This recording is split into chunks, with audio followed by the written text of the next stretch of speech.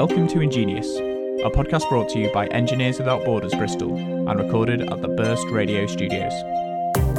At Ingenious, we explore the future by talking with the pioneering engineers of today.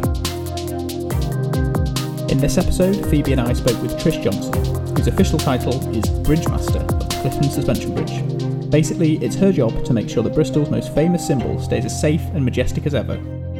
Trish is also a former regional director at the Institute of Civil Engineers. As always, we started by asking her to introduce herself and how she got where she is today.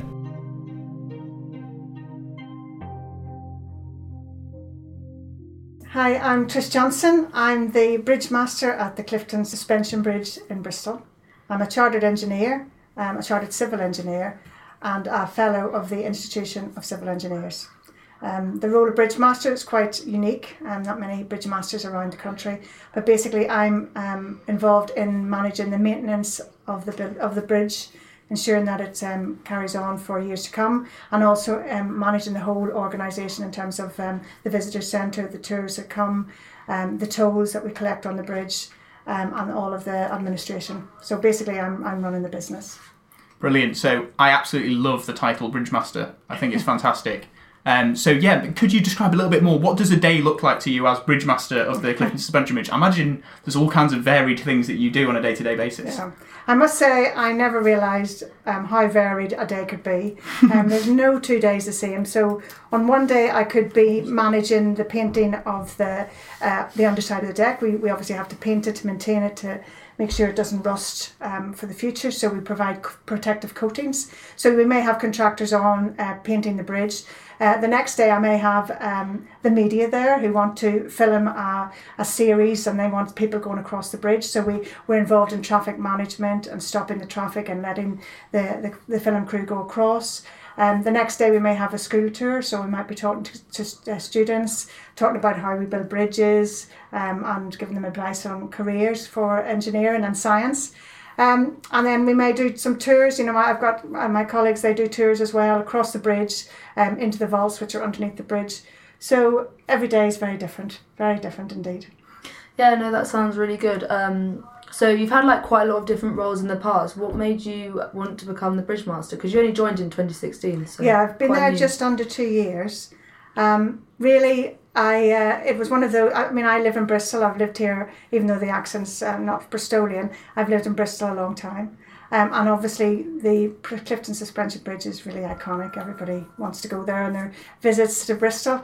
So when I saw the job, I thought I can't not go for it. It's one of those real opportunities, and I feel very honoured and proud to be able to be the Bridge Master at the Clifton Suspension Bridge. So it was how would you say it? It was a no-goer. You had to go for it really. And because my background is in bridges. I previously worked at on the Seven Crossings, the two bridges that go from Bristol into Wales. I had a real affinity with bridges anyway, so this was the pinnacle really. So yeah, what is the trajectory you've taken before taking on this role from? So you studied civil engineering at university, yes? Yes. And yes. So how's it come about that you've got to this stage over the years since? What intermediate roles have you had? Well, when I was at school, basically I always liked science, particularly like maths. I just liked the problem solving, that side of things. Didn't really like writing reports and things like that. But the maths was my real passion, and so it was something I wanted to do something mathematical when I went on to university. But I didn't want to be stuck in an office. So things like accountancy or a maths teacher or something like that. I didn't want to be always inside. So that was why I thought, well, what can I do differently, and what can give me a variety of, career and day-to-day, things that are a variety in my day job. And so I decided on engineering. At the time, I didn't know which one to do. I looked at mechanical and I looked at electrical and at civil. But my friend of mine, who was a civil engineer, he took me around one of his sites, and I just fell in love with the thought of being here, being in the outdoors, solving problems. And that was why I went down the civil engineering route. Yeah, I'm often quite jealous of you guys. I'm a mechanical engineer. You guys, as civil engineers, are really outside in the real world, often a lot more than other disciplines of engineering, and that's a real consideration for someone who's deciding what discipline to do. in a way it's a lot more hands-on and practical. And it is, and what it also is, you actually feel as though you're contributing to society. And I mean, every job contributes to society in some way, but for civil engineering, you can't walk down a street without thinking part of this has been either designed by or built by a civil engineer. You've got your roads, you've got your buildings, you've got the sewers, the electricity comes from power stations which are designed by engineers. So, there's everything you walk, everything about it has been impacted by civil engineers. And that's really nice to think, what you're doing is making a real difference to society and to the future. Yeah, no, because I study civil engineering, and that's one of the things that drew me to it a lot, is that I felt like I would actually be contributing in a very positive way, and you can deal with loads of other topics like climate change as well. Yeah. And so in your career, how do you feel like, what would you say are the highlights or the lowlights in how you've dealt with them?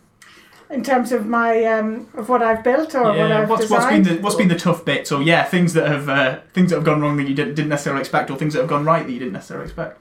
I suppose things that have gone right. I mean, when I first started in engineering, I had to, you have to work through various training to become chartered, and I was given a design of an aqueduct.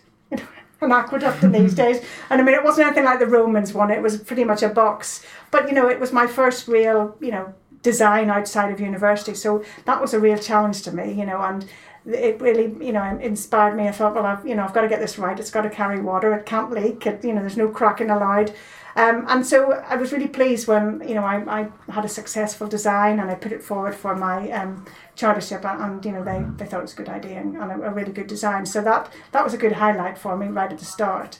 In terms of challenges, I think I don't always like calling them challenges. Always it's every day there's a challenge, but it's how you cope with those challenges, and it's part of the enjoyment of being a civil engineer is dealing with the variety of things that are thrown at you. It's not every day you think, right, how am I going to sort this out? We're going to paint the bridge.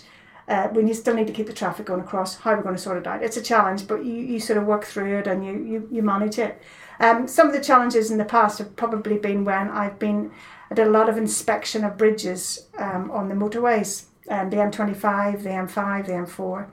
And a lot of that had to be done either at night or in lane closures. And it was making sure you had a certain time scale to do it. You might have one lane closure, which was at a certain time, and you had to inspect everything in that bridge, record it.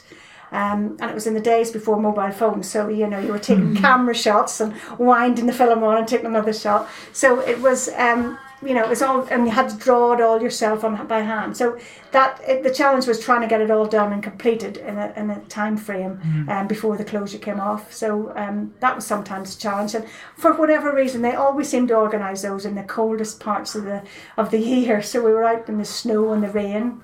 So yeah, I think that would probably be one of my challenges. Yeah, fantastic. So we'll bring it back to where we are today. So at the Clifton Suspension Bridge, I think earlier you mentioned the word iconic, and I think that is a word that definitely describes the Clifton Suspension Bridge. We're obviously in Bristol right now. We're at Bristol University. It's essentially the symbol of Bristol, or one of the few symbols of Bristol is the suspension bridge. Yeah. And it's got a bit of an illustrious past. It's obviously associated with Brunel, who's a very famous figure. Could you describe maybe the history of the bridge, or a potted history of the bridge? I'd have to give you a potted history, I think. Absolutely, we could be here all day. Where did it all start, and what made it the kind of the icon that it is today? But I think it was it started actually by a guy called William Vick, who was a wine merchant.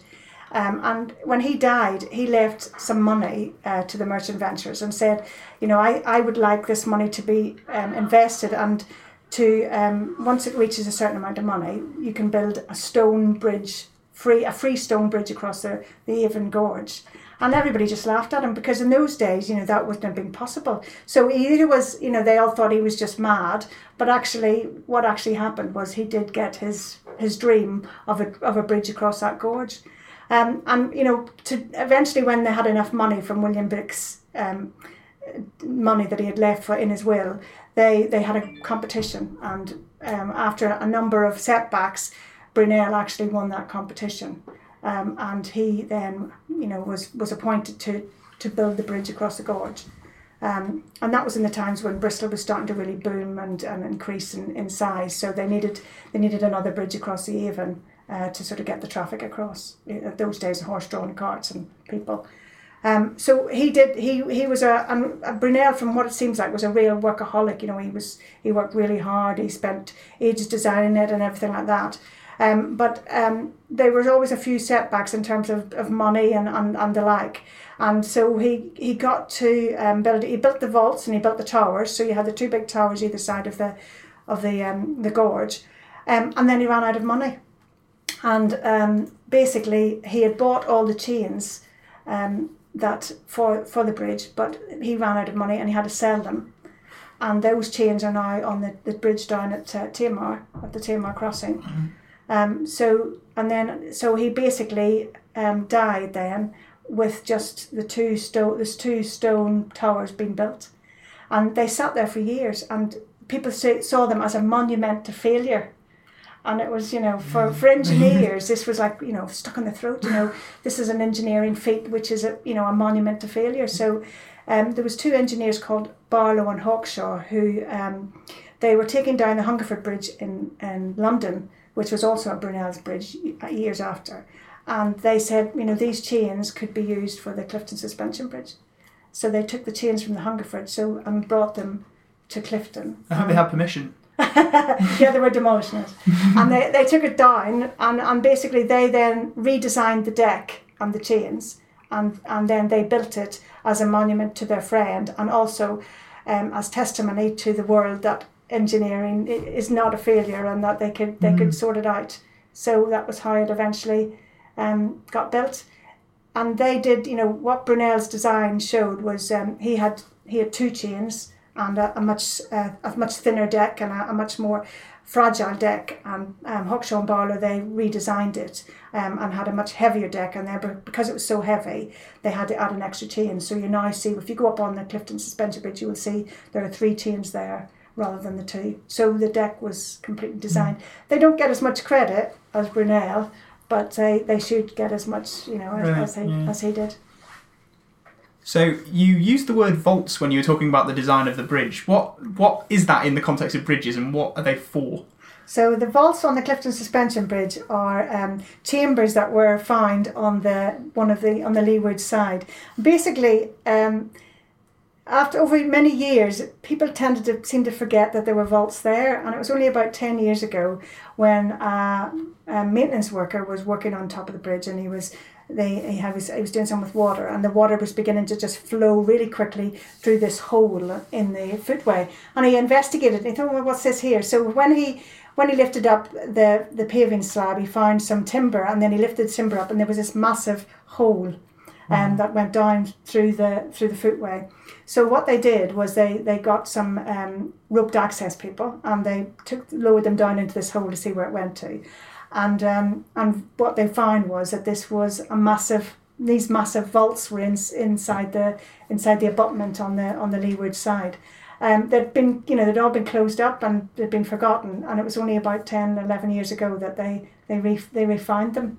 So then they had to. They decided they wanted to open them up and see inside and check to see if they were structurally sound. So they drilled through the side of the abutment and formed a door, and then from that and cleared it all out. And now what you've got are these beautiful arched vaults that look like cathedral. Really, really, they're about the size of 3 double-decker buses on top of each other. So they're massive. And you go in there, and people just get astounded by, they never expect to find this. You can do tours, can't you? You can do tours. You can go underneath. So they in the nicer weather, there's school tours and there's tours you can book to go on on them. And we've also had a few little things, like we've had a play down in the vaults, and that was very unique because you can only have 15 people at a time inside. So every play, the audience was only 12 people. So it was, and they used to do them at every half hour there was another. It was a very short play, but the acoustics were amazing. There was lots of singing, and it was all about a play was all about the underworld. So they had really darkened the lighting, and the acoustics was fantastic. So it got really good reviews, and it won some award for one of the best tourist attractions in the southwest. The play. So we were very thrilled about that. Yeah. Yeah, that's fantastic. So were these vaults not on the plans for the bridge? No, we haven't got we haven't got the very old plans of the bridge. The plans would have all been on linen and the linen drawings, and we haven't got them anymore. We have some plans, but that wasn't part of any of them, and it just seemed to. I mean, they would have known about it. The reason why they would have had the vaults would have been to save money, because when Brunel was doing it, as I said, he sort of was running out of money, so he was looking at areas to save money. And he would have obviously said, rather than build a huge buttress or a abutment in complete solid stone, he would have put, he would have made hollows in it and voids in it to sort of save on the stone, which, was engineering of its time. That's the way you should be doing it, value engineering. So that's what he had done. But somewhere along the line it got forgotten, and people forgot that there were vaults in there, and was only discovered in really recently, which you'd never expect. We have a 152-year-old bridge. You'd think you'd know that inside out, that bridge, wouldn't you? But it does surprise us it throws its little surprises at us every now and again. And it's amazing, and also I think a really nice thing that the something that's an engineering feat is also being used to celebrate the arts as well, to kind of combine the two. Oh yeah, definitely. Yeah. They're not exactly completely separate. I think they should be a lot of combining it and collaborating. Well, people always say music and maths are very well aligned. So yeah, we do have lots. I mean, obviously, as well as it being an engineering feat, it's an artistic feat as well. It's very artistic the way it was done. And there's lots of we have lots of things in the visitor centre. That links to science and engineering, but we also have things like we do an art fair where we have artists display either their visions of the bridge or of the southwest. So we blend it all in together so that it's not just about science. There's art as well. Yeah, I hope it's not too nerdy to say that bridges can and are often quite beautiful things. Yeah, I think mine's my background on the computer, on my laptop as well. The Clifton Suspension Bridge, so I use it. And it's always about. I mean, I always think the bridges of all things connects communities, doesn't it? That is what they are. They basically connect communities, and they're usually there as an icon for a city or a town. So yeah, I think they are a work of art. Yeah. Yeah, no, that's really interesting. Apparently there's a few myths out there that have recently come up, being about, I think you've mentioned about Brunel not being the one that designed the bridge. Do you know anything about that? Well, that's, I mean, he designed, it's basically his design was adopted by Hawkshaw and Barlow. So although it's a Brunel's bridge, when you look at it, you think, well, actually, if it wasn't for the extra chain and the change in the deck, there's quite a few changes that were made by these other two engineers after he had died. Yeah. There is rumour that a woman was involved in it as well. But unfortunately, it'd be nice to say a woman was involved in the engineering of it. She wasn't, but she did have some other inventions that she did carry out, but not on the Clifton Suspension Bridge. Yeah, no, that's a really good point about engineering. I feel like when I was younger, I didn't really think about it, but now, as I've been in my degree for 2 years now, it's a very collaborative industry, and I think that's a really important thing if you're interested in working with those disciplines. Yeah. It's definitely something you should consider. Yeah. I don't know if you find that. Yeah, for sure. Yeah, I think the one person Brunel gets idolised, whereas in fact there's whole teams of people. There's more people that we don't even know about who had a fundamental effect on the design of this bridge. So idolising these kind of hero figures makes it seem less attainable. Yeah, that's true. And I think also, I said the woman wasn't involved, but it's actually quite nice to think that in terms of engineering, it's not just all about, you talked about collaboration and working together as a team and problem solving, and that's what engineering is all about. I've talked to students in the past and they go, I don't want to do engineering because I don't want to get my hands dirty, or I don't want to break my nails and this. And I mean, it's not that. You can work in the office, you can design, you can work as a team. It's not always about being out there and building, walls. Hard hats and high-vis jackets. I mean, if you want that, that's there, and that's quite exciting as well.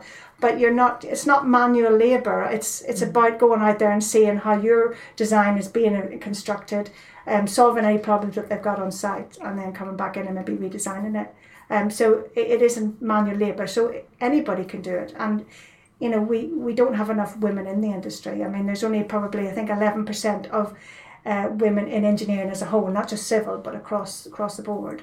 And that's so much lower than a lot of other European countries. In fact, we are the lowest compared to other European countries in terms of having women in engineering. Would you say there's anything that is particularly contributing to that, apart from the idea that it might be more of a manual job? I think it's role models. I think you need to have role models there, and maybe, you know, girls who are thinking of coming into engineering, they look, everywhere they look, they see men, even in the adverts and on TV, if they're talking about it, a lot of it has been in the past, it has been men that have been talking about engineering. So it's good to see now these documentaries, like the talking about the tunnels under London, the Thames, and they had lots of girls. Lost tunnels. Yeah, and they had lots of girls talking about the work they were doing. So it shows that there are girls being involved in it, and I think that's probably what has been lacking as a role model. And that's maybe particularly an issue in this country. I hadn't really thought of it that way. Yeah. I mean, I suppose once you can get the numbers up, then you've got more role models out there, and that's what we need to do, really. I think that's really important as well. So you're obviously affiliated with the Institute of Civil Engineers. Maybe describe what that is and why that body is important, and what roles do you have associated with this topic? The Institution of Civil Engineers is basically the institution where all the civil engineers are. They sort of sign up to, and you get you through your training. They sort of assist with your training, and then when you become chartered, you become a chartered member of the Institution of Civil Engineering. They also provide lots of support as a student, or even before you're a student. If you're thinking of doing engineering in your school, you can go on their website, and there's lots of information about what civil engineering is all about. So there's lots of activities for schools to do, and then they give you training and things like that as well. And they also promote engineering to schools, to the public.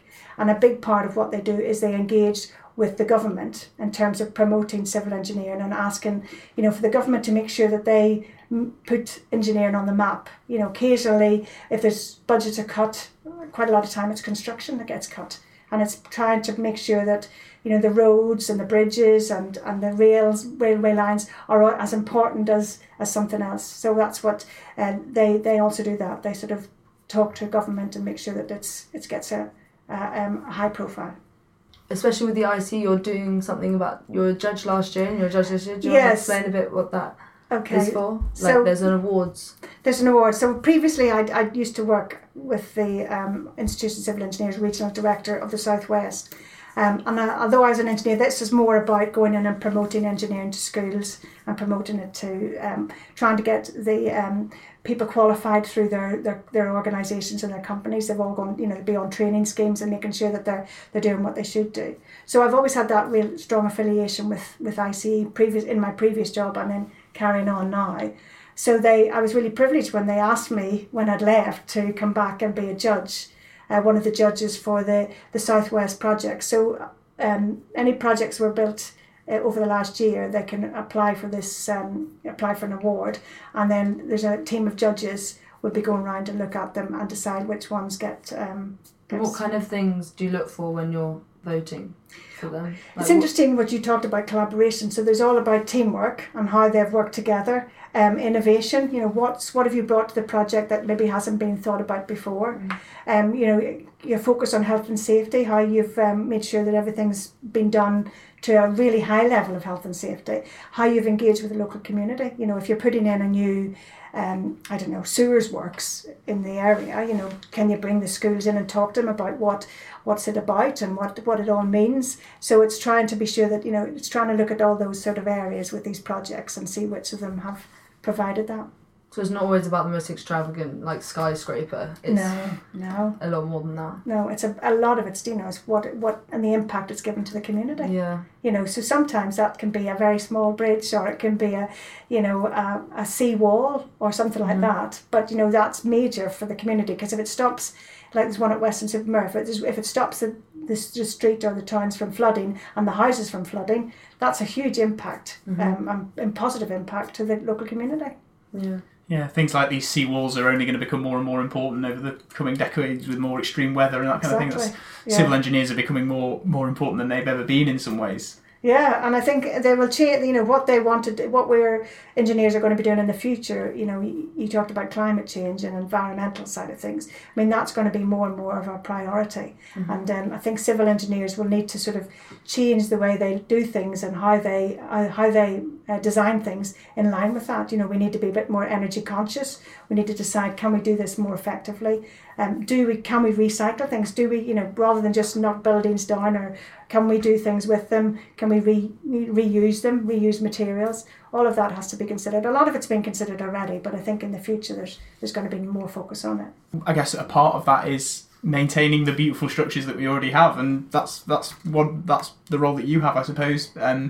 It's very important, I think, to maintain structures like the Clifton Suspension Bridge, these heritage structures, not just for the safety aspect of things, but also they're symbols of just how fantastic engineering has been. You talked about initially, before it was finished, the bridge was a symbol of failure. I think it's very much a symbol of success and progress now. It is, yeah. And it is, I mean, everybody says iconic is that sort of word, but you come into Bristol from, if you've been on holiday and you're coming back, you see that lit up at night, and it does feel like I've come home, I'm back home, and it's a real symbol just because it sits so high up in the gorge. It's 75 metres above the River Avon, which it's about, I don't know if you know Cabot Tower, but it's about more than twice the height of that. Yeah. So it really sits up high, as a sort of testimony to engineering. And it's also, although it's over 152 years old, it is also a working structure. So it is a heritage structure, like you get your old buildings and everything, but it's also a working asset in the sort of whole network of Bristol. So we have a real sort of dichotomy. We've got the tourists are up there want to get pictures with round the bridge, but then you've got your commuters who just want to get across the bridge and go to work. And so we're trying to cover both sides of it. So it is it's what we have to do is make sure that it carries on for years to come. And we have it is owned. The bridge itself is owned by a trust, so I'm employed by a trust. It's not part of Bristol City Council or North Somerset. It's a private bridge, and so that trust has been the role of that trust is to make sure that bridge is carried on and maintained in perpetuity, really, which is a real challenge in itself. Yeah, and it's thanks to you that it's going to carry on for at least, who knows, long. Well, it's been well past my lifetime, I'm hoping anyway. You're the one keeping this thing standing. We're relying on you. Yeah. So just to finish off, I was just wondering if you had any advice to your younger self, maybe if you were at sixth form and you were thinking about going into engineering, even if it wasn't civil engineering, what would you say is the best thing to do? I think for me, and it helped me, was to go and talk to engineers who, and try and understand exactly what they do, but also realise that although they may tell you a certain part of engineering is such a wide church of activities that don't just think, oh, well, I don't like that, therefore I'm not going to do engineering, because there's lots of different, ways of going into engineering. So, don't get too narrow-minded about it, look at the whole broad aspect. But I would also, if you can get any work experience, when I went to university, I did a year out in industry, and I found that really advantageous because it gets you understand what it's all about, but it's also good for when you leave that you've got that extra experience above some of your colleagues when you're applying for jobs. So that's what I would say. But there shouldn't be any holding back anybody who wants to do engineering. There's plenty of opportunities. I've talked about degrees and going through it that way, but you don't even have to have it that way. You can go through technician route. After you've done your A-levels, you could go through an apprenticeship and go through and get qualified, becoming a technician or an incorporated engineer that way. So, there's various routes to becoming an engineer. Yeah, I think there is a bit of a public perception of engineering as being one single entity. That's something that we're trying to break, and it's something that it's great to hear the professional bodies like the ICE are also trying to work against as well. So I think there's a very positive attitude in the industry to improving its own image within the community. Definitely, yeah. Well, I hope it just needs to carry on for years to come, really. And the more we can get engaged with schools and getting up at the bridge, we have schools come in and they do education workshops, and all that's really good because they get an idea of what it's like to be an engineer. They design bridges, or they build bridges with paper and pins or whatever. And I think I've made one out of spaghetti. And blue tack. Yeah, that's it. Done that one. And but it's all good. I mean, you're problem solving. You're trying to work out how can you get this to stand up, and it does help. And think, oh, maybe this is something. This is what science is all about. It's not just about the old maths, just lots of figures, but there's real challenges and problems to solve out there. So thank you, Trish, for coming to speak to us. It's been really interesting. Learned some fascinating things about the history of the bridge and about what you do as well and what other civil engineers can do. And it's been fantastic. So thank you very much. Not at all. It'd be great to speak to you. Thank you. If you enjoyed this week's episode of Ingenious, please subscribe and share the podcast with friends. We'd also love to hear your feedback. To get in touch or to find out more about us and our guests, head to ingeniouspod.org. Music for our episodes is kindly provided by Yemzo Katano. Check him out on SoundCloud.